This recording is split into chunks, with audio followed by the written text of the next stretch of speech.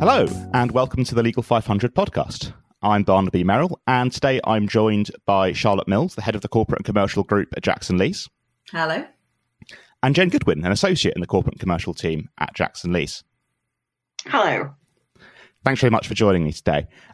Today we're talking about commercial solicitors and the training of commercial solicitors more specifically. And I think kind of first things first, a good place to start would maybe be talking a little bit about the commercial team at Jackson Lees and what you do generally. I think there can sometimes be a little bit of confusion between how it differs from corporate law. You normally hear the two combined.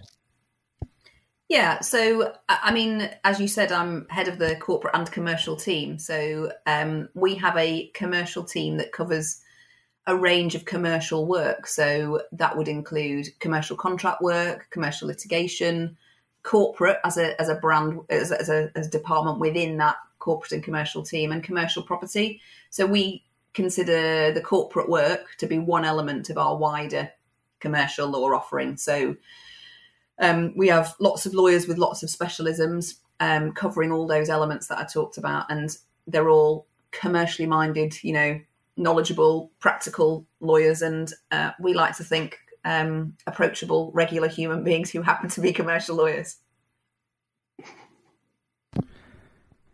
So in terms of training, which I think was something we were quite keen to talk about, what are some of the key pieces of training that commercial lawyers need in general? What are sort of key skills to develop? And I suppose you mentioned obviously the fact there's personal skills as well as professional skills perhaps that are quite important in that process. I think that kind of the legal knowledge is almost a given. If you've studied a degree or you've completed your LPC, kind of understanding the rules, we kind of take that any good commercial lawyer will already have that understanding and that skill set. I think to be a good commercial lawyer, generally, we're looking at things like strong interpersonal skills, listening skills, because you need to be able to listen to your client's objectives and requirements and also listen to their instructions and obviously act in accordance with those instructions. And then over a period of time, I suppose it's about thinking more commercially. And I think that does come from experience and dealing with different situations. And what I mean by that, it's not about ego or having an argument with the other side. It's more about understanding what your client's commercial objective is, what risk your client is willing to take on, and whether you can actually meet those commercial objectives. I think that's really critical. We talk about it a lot, and we regularly joke about me. Despite being a solicitor, I always joke about the fact that I don't really do law. And that's because we take for granted the legal knowledge we have. Yes, I know how to put a contract together, and yes, I understand the implications of various bits of law. But actually, it's about being practical, about being commercial, and about understanding an objective and working your way to getting there for your clients. So, law isn't always the only solution. Sometimes, having a very practical approach to something, and yes, you may have to document it in a legally binding agreement somewhere, but actually really being able to understand a client's goal is critical. And I think that's what Jen says, that that idea of listening and really getting to grips with what the issue is you're trying to deal with, whether it's a contentious issue or my arena is in corporate transactions. So trying to get a deal done is actually bringing two parties together who really want the same thing. And understanding the best way to navigate that. Mm-hmm. It's a lot of time it's about kind of problem solving and understand whether there needs to be a compromise and what the parties are willing to compromise to get the deal done. Mm-hmm. I think client demands is an interesting point to pick up on, actually. So you quite regularly work for family-run businesses, SMEs. How does that differ, and how do those demands differ from perhaps when you're working for sort of larger scale clients?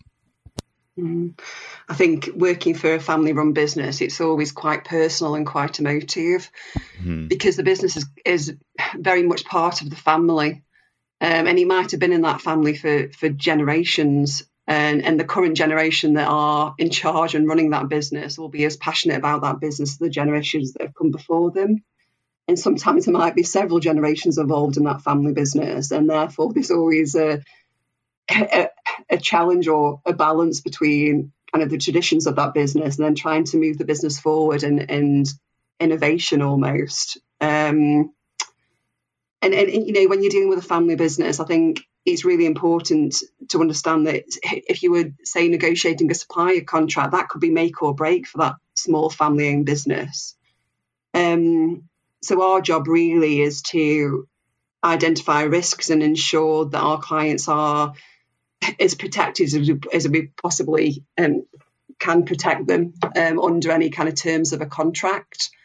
Yeah, I think that's a really interesting point, that, because, we might be advising the owner of a business on a contract they're entering into, whether it's, something to do with the trade of their business or the funding of it, or even a sale perhaps.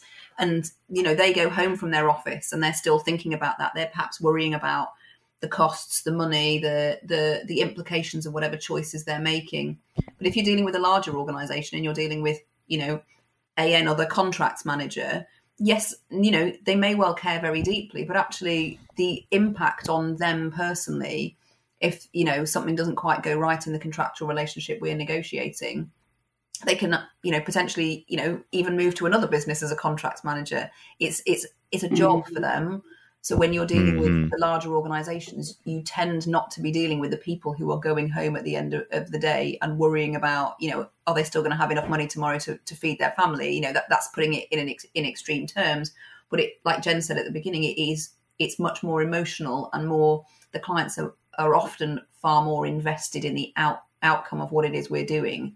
And that's, in a way, I think that's, maybe I'm speaking for Jen, but that's kind of what floats our boat, is that we love that personal element of the relationship. It means the relationship that we build with our clients is really personal. And that goes back to the skills we were talking about, key personal skills to be able to deal with those kind of SME and family-run businesses. I think a lot of the time people say, if you practice kind of commercial or corporate, you're not really about people. And that always kind of makes me laugh, because actually there's when you're dealing with a family-owned business, they are so passionate. They are so passionate about what they do, and it's so emotionally driven. Actually, it is about the people and trying to do the absolute best by your client. Yeah, of course. I guess kind of focusing more on the SME side, and I guess, more in terms of sort of growing businesses. What can you do? A lot of SME clients, for example, are kind of growth minded or growth oriented. What can you do as lawyers, aside from what we've already talked about, I feel, to sort of help SME clients flourish? I suppose we kind of our team at Jackson Lees, we really liked, it sounds ridiculous, but we like to get to know our clients.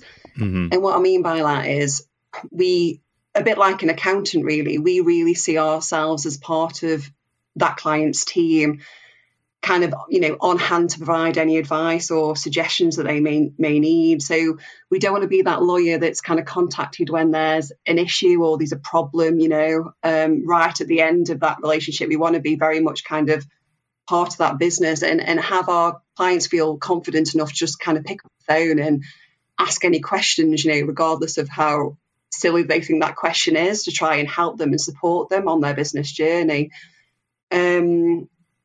That can be right from the very beginning. So obviously we work with clients where they're trying to put the right business structure into place, even from kind of dealing with the incorporation, dealing with the articles of association and shareholders agreements and all that good stuff. And then probably more as that business develops and grows, we like to get involved on the more what I class as the commercial side. So dealing with things like preparing terms and conditions, supplier agreements, distribution agreements, things like what policies they should have in place, like privacy policies and cookie policies and all that, all those type of policies. I think commercially enough, we want to help our clients to achieve whatever goals they've kind of set themselves, whatever the business plan is over the coming year. We really want to be involved in that. In any way that we can, and that might be just kind of highlighting any risks, or ensuring that our clients are kind of protected from day to day, if that makes sense. They go about operating their business. We want to support them. I think something that you said there, Jen, is also really interesting, that, clients will have a goal. They'll have something in mind when they talk to you, right from, we get inquiries from startup people who say this is what they want to do and how they want to achieve it. And actually they'll have this very specific thing in their heads, and it often happens. Clients will come and say, I need this document. And actually part of our role to help our clients to flourish and to grow is to ask a huge amount of questions. We ask a lot of questions of our clients, so we've got a really clear picture of what that goal is, because often they'll focus on one isolated thing, and what we need is to have that really clear big picture, because then we can provide them with commercial, legal and practical advice to get them to a sensible, workable solution. And it may not be the solution, they came to us and said, I need this document, but actually it may be that in talking around the issue, we've understood that there's more at play there, or actually the thing that they think they want is because some bloke in the pub told them that that's what their lawyer did for them, and actually this particular set of circumstances is completely different. So our job is to really get to the nub of what the issue is, what the goals are, and help them to find the right legal solution to achieve that. And I think the other element that we have is that we've been doing this for quite a while, and between the team we've got lots of experience. So as well as the legal and practical and commercial advice we can give our clients, we've also got that wealth of experience. And so the chances are, if somebody comes to us, whether it's at the beginning of a business or partway through their business or even towards the end of our business, the chances are we've seen something similar in the past, and can help use that to help find practical solutions to help them move on to the next thing. So I think, we talk a lot as lawyers, as I said before, about the law being the thing that helps, but actually there's so much that goes into a commercial solicitor's role that it's, the law bit. And as much as I joke about it, it is actually a really small element of what we do. Absolutely. Give me an idea. I think there's going to be a new Legal 500 bloke in the pub section. I'm not sure if it's going to be a ranking or a set of testimonials. I think it's useful. I'm happy to go and do some on the ground research for that. Tour as many pubs as I need to, just to get that unique and crucial perspective. I'm sure the bloke in the pub has a lot to say, because I quote him a lot. Yeah, certainly. Yeah, sometimes it's even me. Just no contracts on the back of fag packets. No, thank you. Yeah, best avoided, I feel like. Absolutely. I guess final question, just to circle back, I suppose, to kind of the training point. We sort of talked about kind of the training skills that commercial lawyers need in general. In terms of what you do at Jackson Lees, what kind of training sort of schemes, I suppose generally kind of atmosphere, do you offer lawyers in your team and sort of help them with, all the work, all the skills that we've really been discussing? So at Jackson Lees, we're really lucky in that we have our own internal academy that does a range of training sessions.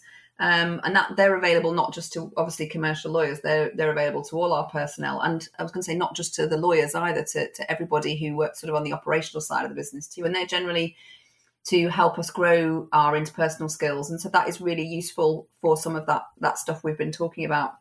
But obviously we also have access to technical courses to help us develop specialisms. So if we need to either attend ourselves or send people in the team on a particularly specialist course, we can go and do that as well. Our academy is also really good if we have suggestions for things that we feel we need to learn. We can ask for those courses to be delivered in-house. But I think the biggest thing, and a lot of law firms are able to offer this, is that on-the-job training. So we have training contracts. So we have trainee solicitors within the firm, and I don't think there's any. One of the things that I think COVID has made us all struggle with is for junior lawyers to learn by osmosis. That idea of sitting at a desk next to somebody else who's on the phone in the middle of a negotiation, or who is talking to a client and talking them down from a particularly emotive situation. And I think that's something that as a firm we're getting back to, and getting people back in the office in a sort of fairly flexible way, so that they can really get that. knowledge share that you get from sitting with other people. And I think that's the other thing that we will always do as a team, certainly, is that, Jen and I talk to each other a lot during the course of a day, because you pick up the phone, you nudge each other's elbows and say, have you come across this before? Have you seen this before? And I think as a firm across the board, we have a really open knowledge sharing arrangement, and we all share everything that we discover. And even coming across somebody else's drafting and you say, wow, I really like this clause, this is really brilliantly drafted, have you ever seen it done like that before? And I think ultimately those sort of that combination of interpersonal skills training, of having formal training contracts, going and doing technical courses, and just the breadth of knowledge we have across the team, I think is stands some of our junior commercial lawyers in pretty good stead.